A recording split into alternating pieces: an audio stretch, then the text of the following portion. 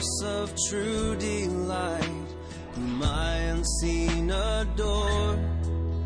Unveil thy beauties to my sight, that I might love thee more. Oh, that I might love thee more. You're listening to the weekly podcast from Fort Worth Presbyterian. The following message was recorded live from our sanctuary. Our prayer is that this message would nurture a joy for loving God and loving people in you as you listen. See my bleeding dying Lord. Our scripture reading this morning comes from Psalm chapter 2 and Matthew chapter 28, verses 18 through 20. You can follow along in the blue Bible in the pew on page 448 and on page 835.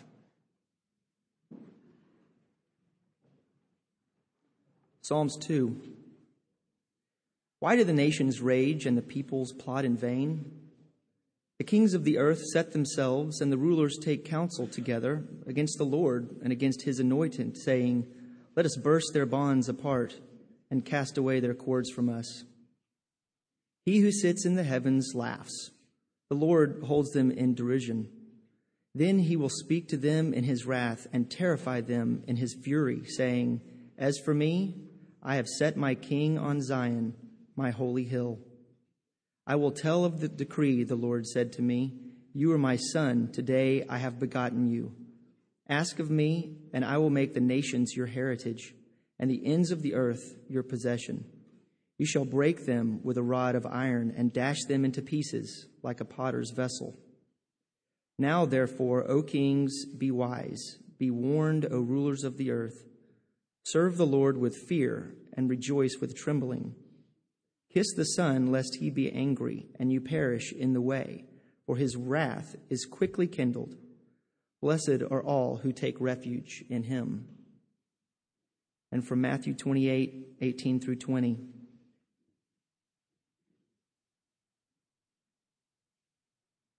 And Jesus came and said to them, all authority in heaven and on earth has been given to me. Go, therefore, and make disciples of all nations, baptizing them in the name of the Father and of the Son and of the Holy Spirit, teaching them to observe all that I have commanded you. And behold, I am with you always to the end of the age. This is the word of the Lord. Thanks be to God. First, if you'll take out the sheet that at least one a family is supposed to have, cultivating a heart for God's purpose in the world. Now, not to say you have to, but I put a lot of time in. I put a lot of time into this, so don't throw it away. Okay. But what I'm really hoping to do, and this really is the primary part of the prayer in action, and I'm going to talk about our royalty as believers to help encourage you to take up action in prayer. But these sheets represent an effort to equip you for years to come, okay? And to start off with, the first part is about prayer. And I think what is so important for us in our prayers for the world is that we exalt God, that it is a doxological prayer for the Word, that we constantly enter into, number one, His sovereignty over the world. What use is there to pray? How confidently will we pray if we are not recognizing His greatness? And so, you see, I've given you these passages. I typed them out because it is hard just to thumb through Scripture. However, at the bottom of page 2, there's some longer sections, and I hope you won't ignore these because there's some marvelous things. Hannah's song, the Hezekiah's prayer, Jehoshaphat's prayer, marvelous prayers that exalt the sovereignty of God in very difficult situations. It's wonderful to memorize parts of these prayers or the whole of these prayers, but those passages at the bottom are very important. But to work through these passages, to meditate on them, to pray through them, to exalt God with these precious words of praise. And then the next section talks about God's purpose in the world. And as you read these, they begin to build on one another, and you begin to realize this is what He is about. To win this whole world, to extend the gospel to the whole earth for all the peoples to come to Him. It's just like a way that just builds and builds and builds as you read through these passages. And again, there's some other longer ones toward the end of this section. But I have the word expect because as we exalt Him, already there should be some expectation, but then to expect that God will do great things in the earth. If we don't expect and pray to that end, think of all the millions of Christians just coming again and again to God, constantly asking Him, based on His promises, based on what He says He will do, to do great things in the earth. And along those lines, the next section on page 4 at the bottom is the addresses that go out to all the world in the Psalms. To address the world to come, to glorify Him, to honor Him. So those two sections kind of go together, right? Of the promises and prayers of what God will do, and then the call to the world to engage and to glorify His great name. Then on page 6, you'll see a little section on creation that's self-explanatory, and then a little section on enjoying God in praise. And as I say here, every one of these passages, and I've given you a little teaser because I just didn't have room to type them all out, but hopefully with the teaser, every one of these is a statement of the psalmist of I will praise you, I will glorify you, I will trust you. It's so personal to get inside the heads of these psalmists and how they use this I will. They dedicated themselves to engage with God and engage in His purposes and in His glory. And then with both exalt, expect, and enjoy, to read through the gospel narratives or several things in the gospels that talk about how the whole of the Gentiles are going to hear the word and it's going to be taken to them. And then in Acts, at the bottom of 7, how the gospel bursts forth and that I just try to trace through and help you read through Acts to see all the marvelous ways in which the gospel went forth. On page 9, Paul's prayers for new and established churches, another help, hopefully.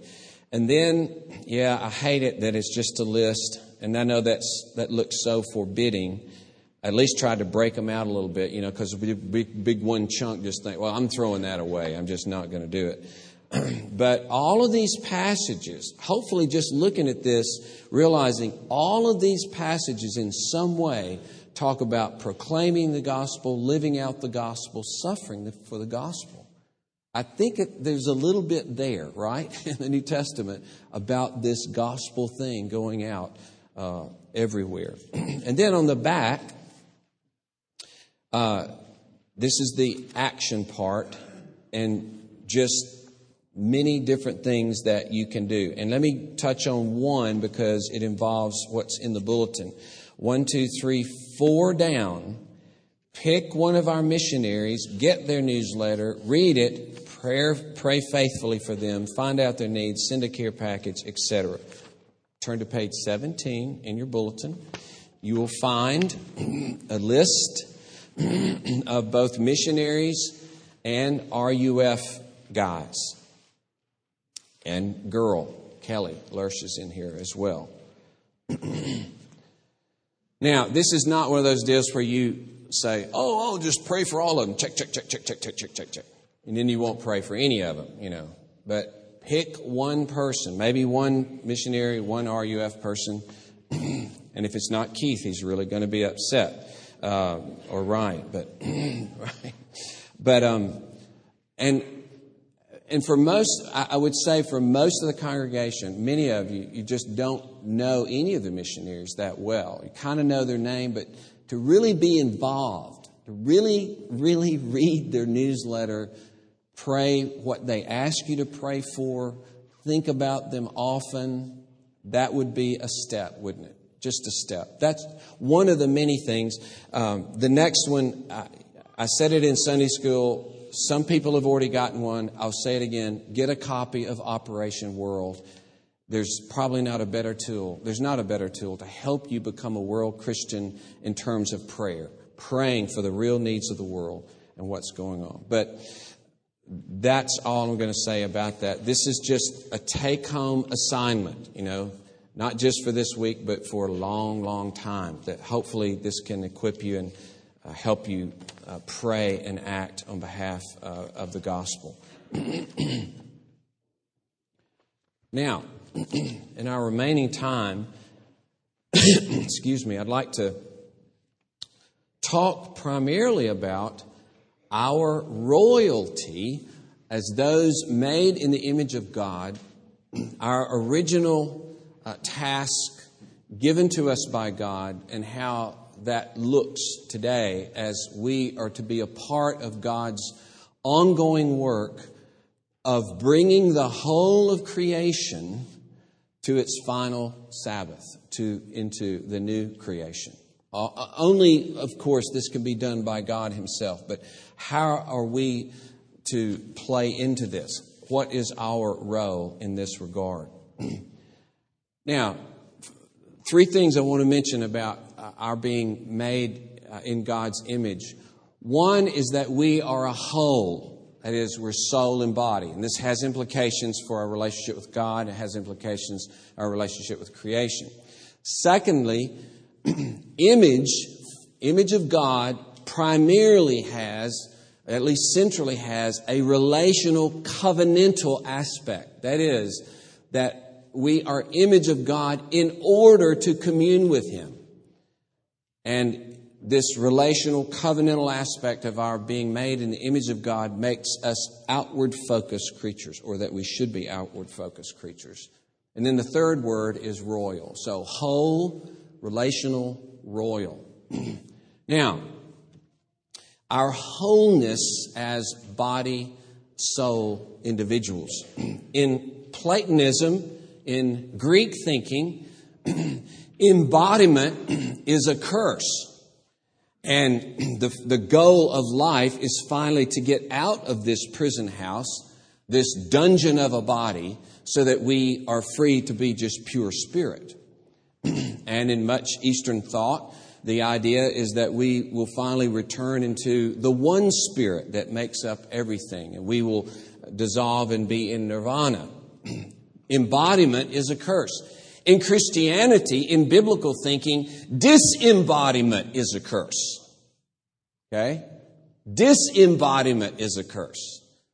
When you die and your soul is separated from your body, and your body goes to the grave and your soul goes to Jesus, it's good to be with Jesus.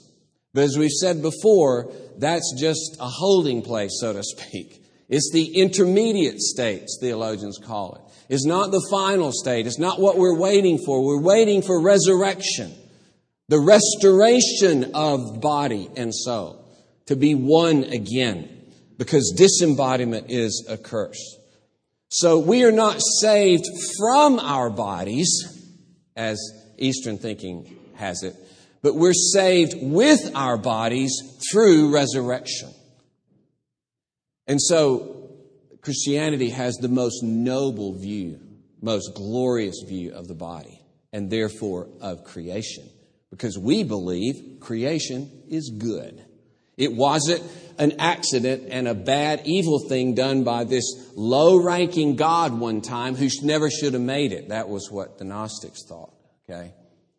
But no, it is a good thing made by a good God. So that you don't just have a body as it's like your appendage and it's the little shell where the real you is. You are a body. It defines you. You are a body. And that's how glorious body is. It's the real you. You've heard me say it before about the Southern preacher who says Bill is not here anymore. Bill's with the Lord, And you want to correct him, right? You want to say, well, okay, yeah, Bill is with the Lord, but that's Bill. It's not good that that's Bill. That's got to be changed. That's got to be raised up because that's Bill. That's got to be saved. So the final adoption is when our bodies are restored. So Paul says in Romans 8, he says, we await our adoption. I thought we were already adopted. Not fully until that body is adopted and transformed and made glorious. Your adoption is not complete until it includes the body. So, instead of our looking inside ourselves to know God, to look somewhere within us so that we find that part of us where God dwells. And that tends to be a lot of so-called Christian thinking. That God dwells in the spirit part, and it's isolated and separated from the old ugly physical part of us.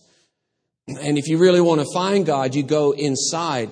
No, it's between our whole self, body and soul, and God. He's gloriously external to us so that we can have Him and embrace Him and know Him and speak with Him and He with us. That's the glory of our being made body, soul. The body, soul, whole, our whole self toward God. How wonderful that is. Knowing that He loves us, body, soul, knowing that He even has taken upon Himself, body, soul. That's how He is not staying separate from this world, but entering into this world in the most intimate way. And so we are a part of this world, a part of this creation, and we're not trying to escape from this world. We're seeking to this world to be transformed in the end so that it will become a new creation. Not trying to do away with this world or ignore this world. So when the psalmist says the earth is the Lord's in Psalm 24, it means two things. The earth is not God and it is not ours. Okay? It's not God to be worshipped and it's not ours. It belongs to Him. And so this makes us, as His image bearers, servant kings in this world. Image is being made in His image means that we are a part of creation, but we are also the rulers of creation under God. We have this intimate, wonderful relationship with creation because we are a part of the creation. And yet, we, unlike the rest of the creation, have been made in relationship to this God so that we, in union and communion with Him, in relationship with Him, would lead and direct His creation. Okay, point one then, that we are whole. Secondly, we are relational. We are relational. It's very interesting that God speaks us into existence, right? Speaks us into existence.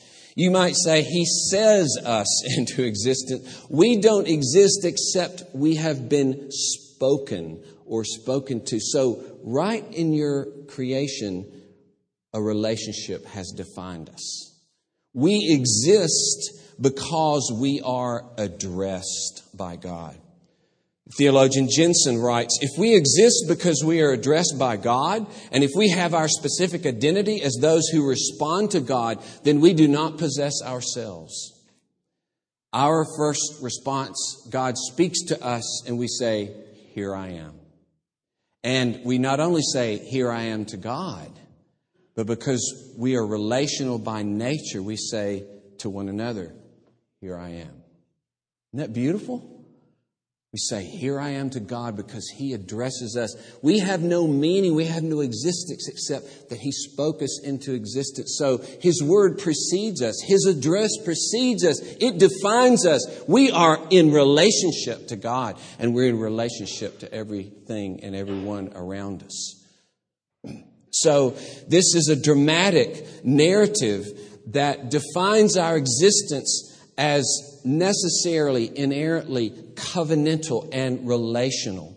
We're fully engaged with God from the beginning and fully engaged with each other and fully engaged with non-human creation. We're not going deeper and deeper within ourselves because we are covenantal, because we're made in the image of God, and that means we're relational. It draws us outwardly, where we find ourselves responsible to God, to our neighbors, to the creation. That's who you are.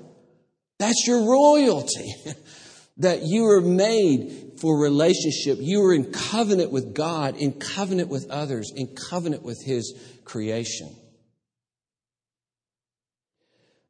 So, we're not only are we whole, we are covenantal or relational. This defines what we are. So that this, we do not possess ourselves. We're saying to God and our neighbor, here I am. And so there is this inherent relational, outward going character of human existence rather than the introspective quest for inner light.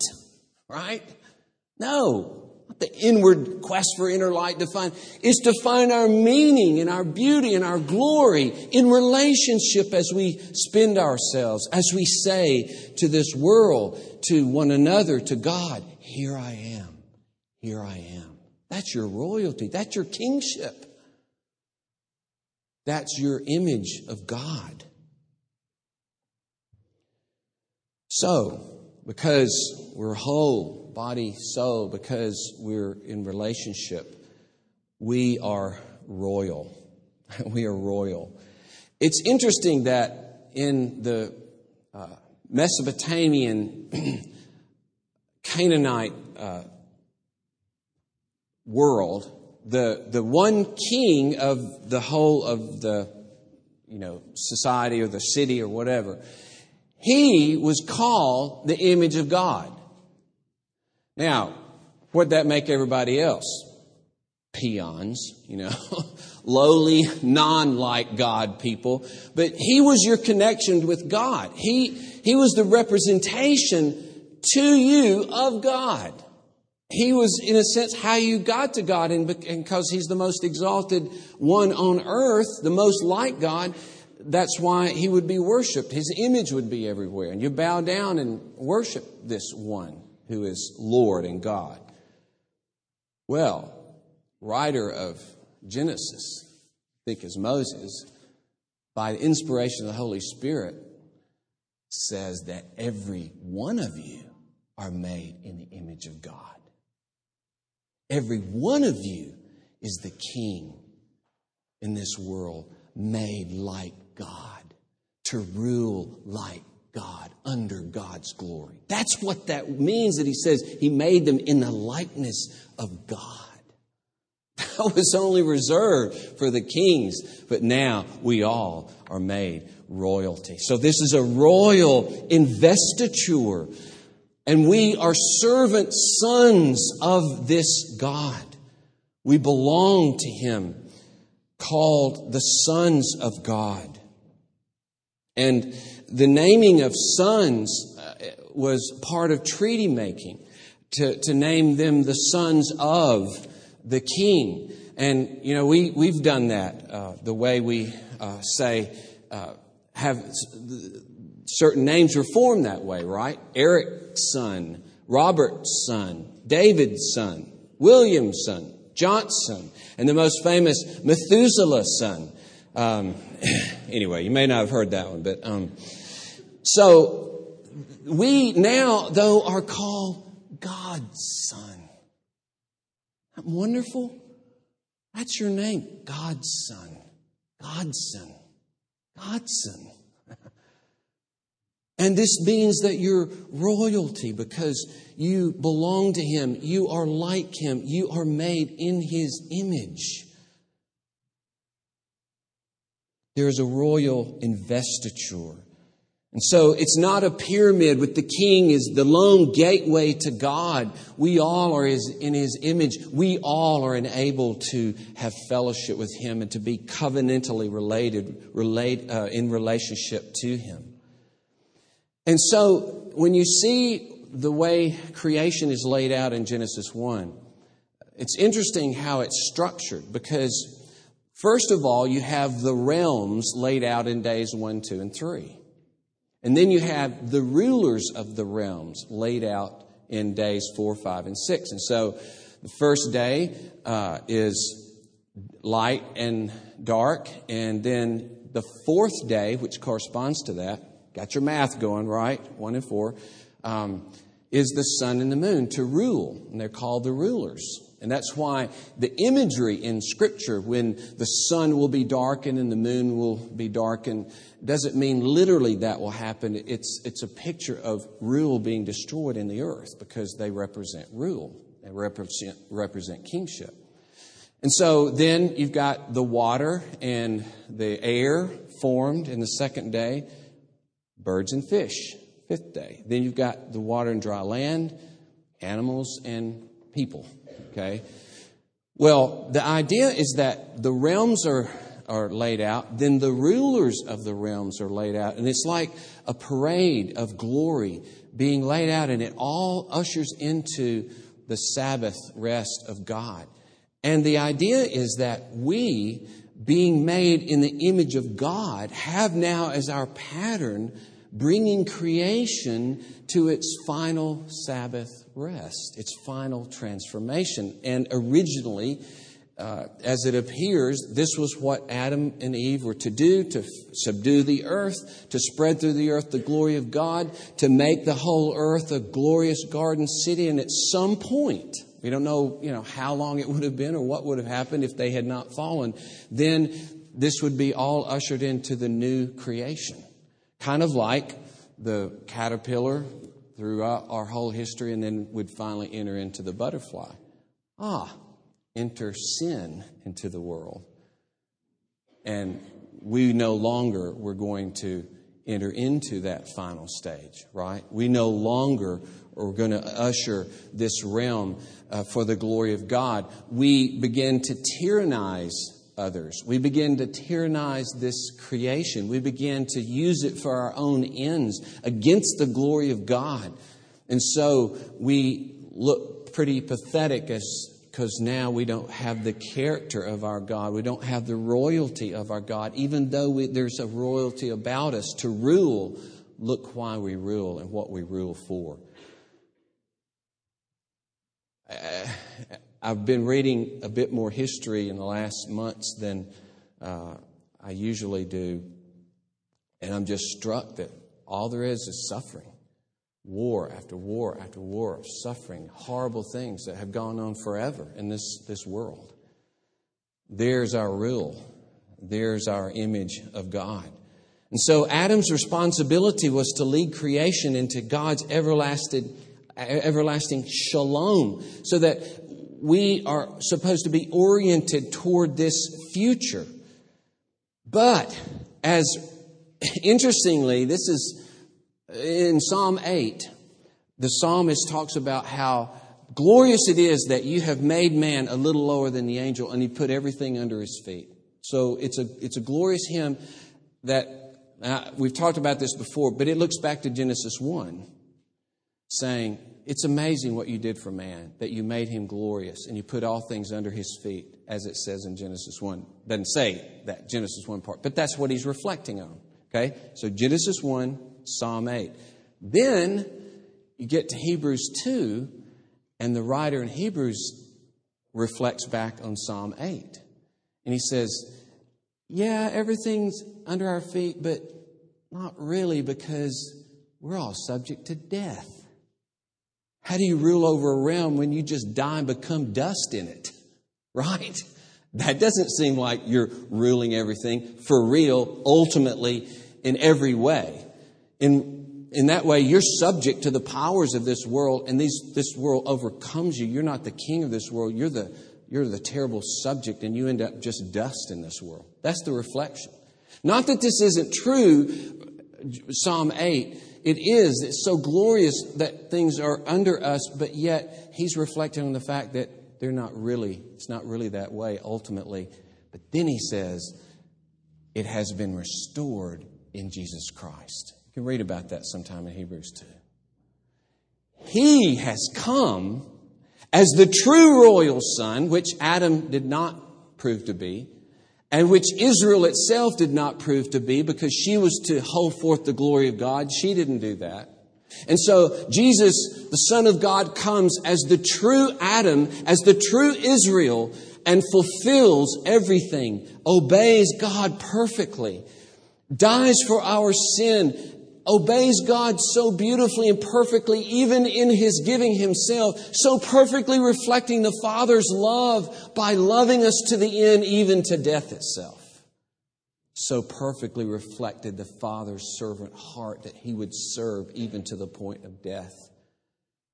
Therefore, He was raised and set over the world. Now, you can't think that that's the first time then that the Son of God, the eternal Son of God, began to rule. Well, because He's the eternal God who's always ruled.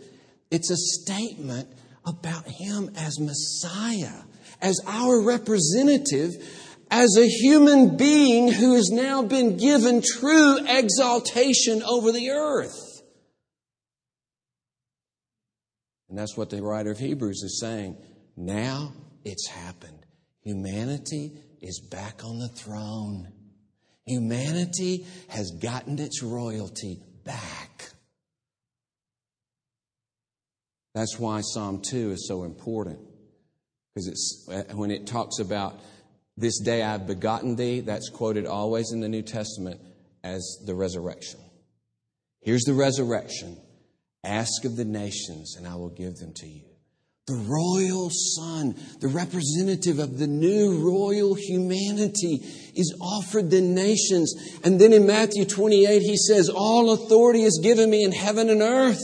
The new Adam, the new King, the restored royal human being who is God and man in one. He now says, all authority is given to me. Go and make disciples of the nations.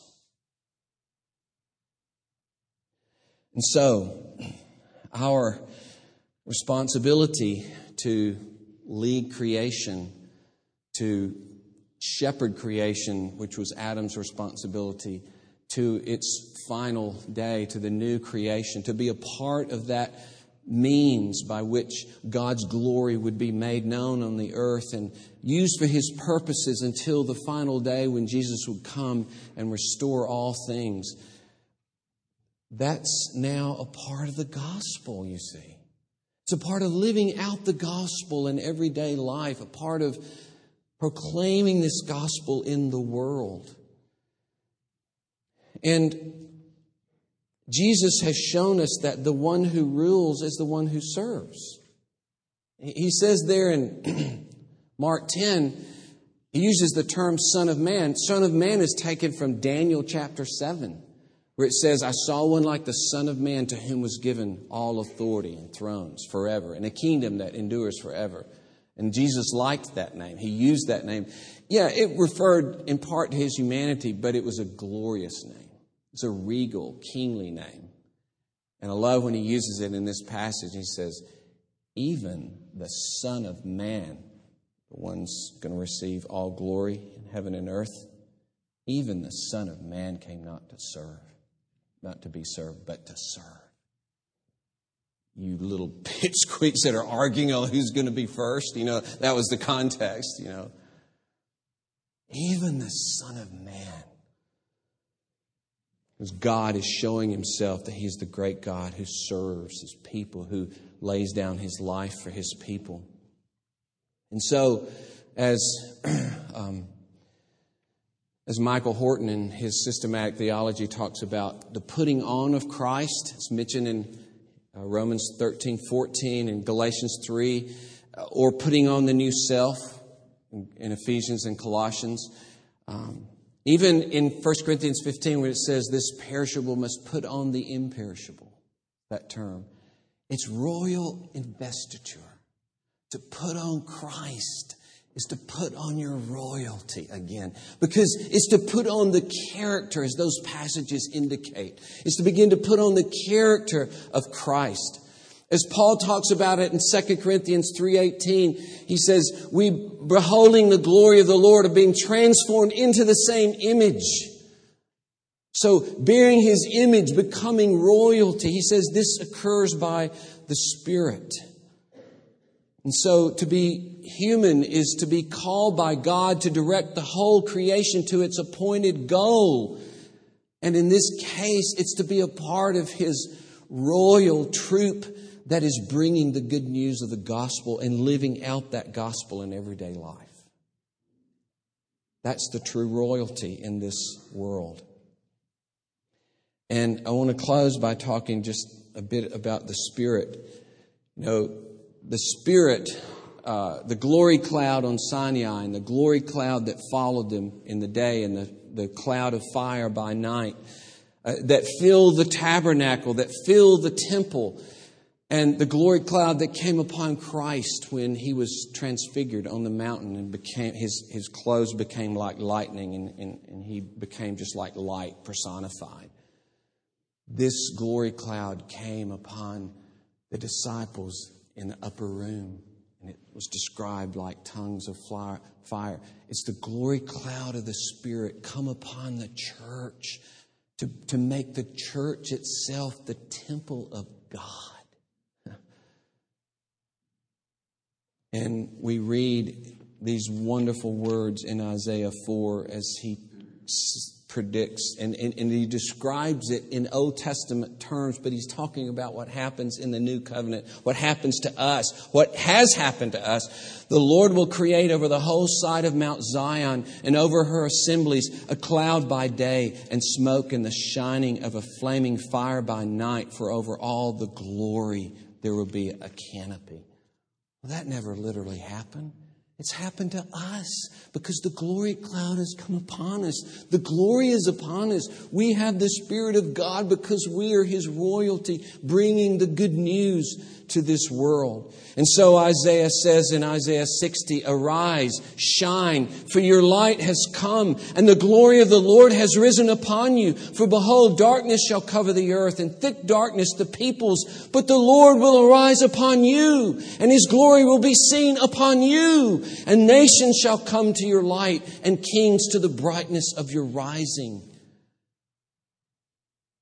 We're the royal ones by God's grace, so that Jesus is able to say, we are the light of the world, that we must let them see our good deeds so that they will glorify our Father who is in heaven. And part of that is, in that passage, is that we suffer. We so sacrifice ourselves for the world that we are an image of Jesus to the world. That's what it is to be royalty. And not to participate, not to be a part of the thinking about the world, praying for the world, being passionate about the world. And brothers and sisters, I'm speaking to myself, okay? I must grow greatly in this. Then we're just choosing that we're just going to be paupers. We're going to be little peasants. We're going to be into the little eddies of the stream. We're not going to be a part of anything important in this world. Or are we going to be royalty? Royalty, image of God. I close with this most beautiful passage in 1 Peter. If you are insulted for the name of Christ, you are blessed, because the Spirit of glory and of God rests upon you. Let us pray. Oh Lord, bless us. Use, Lord, these pages to help us pray, to help us act, help us do different things than we've been doing, think different things, pray different things, Lord. We pray.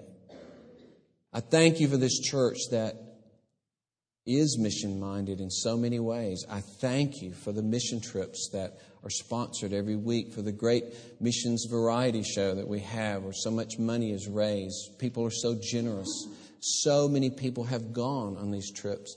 So many people right now are involved in different ministries in the city and other places.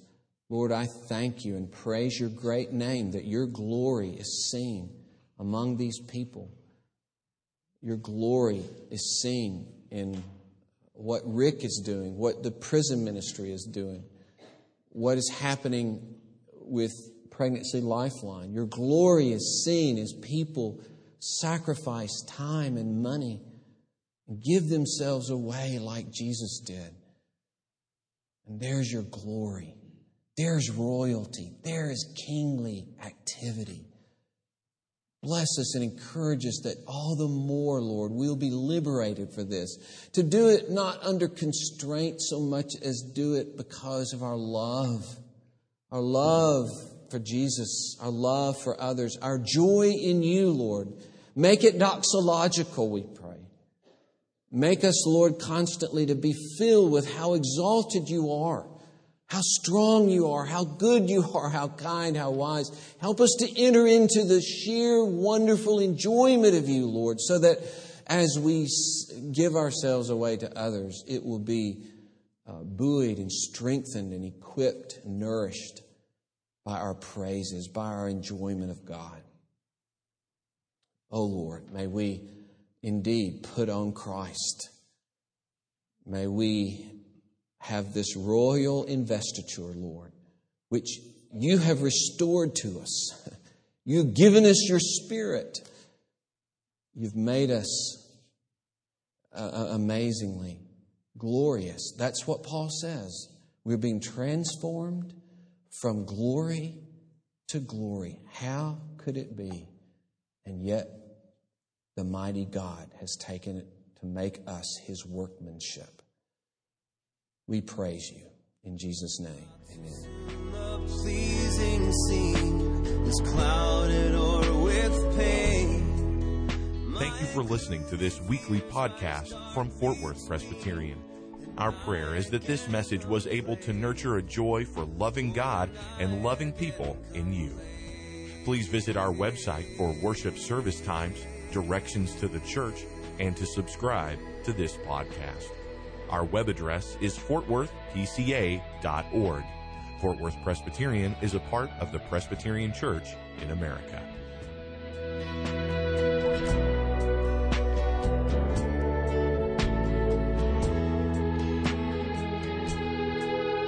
Jesus, my Lord, my life, my light. Oh, come with blissful ray. Break radiant through the shades of night and chase my fears away. Won't you chase my fears away?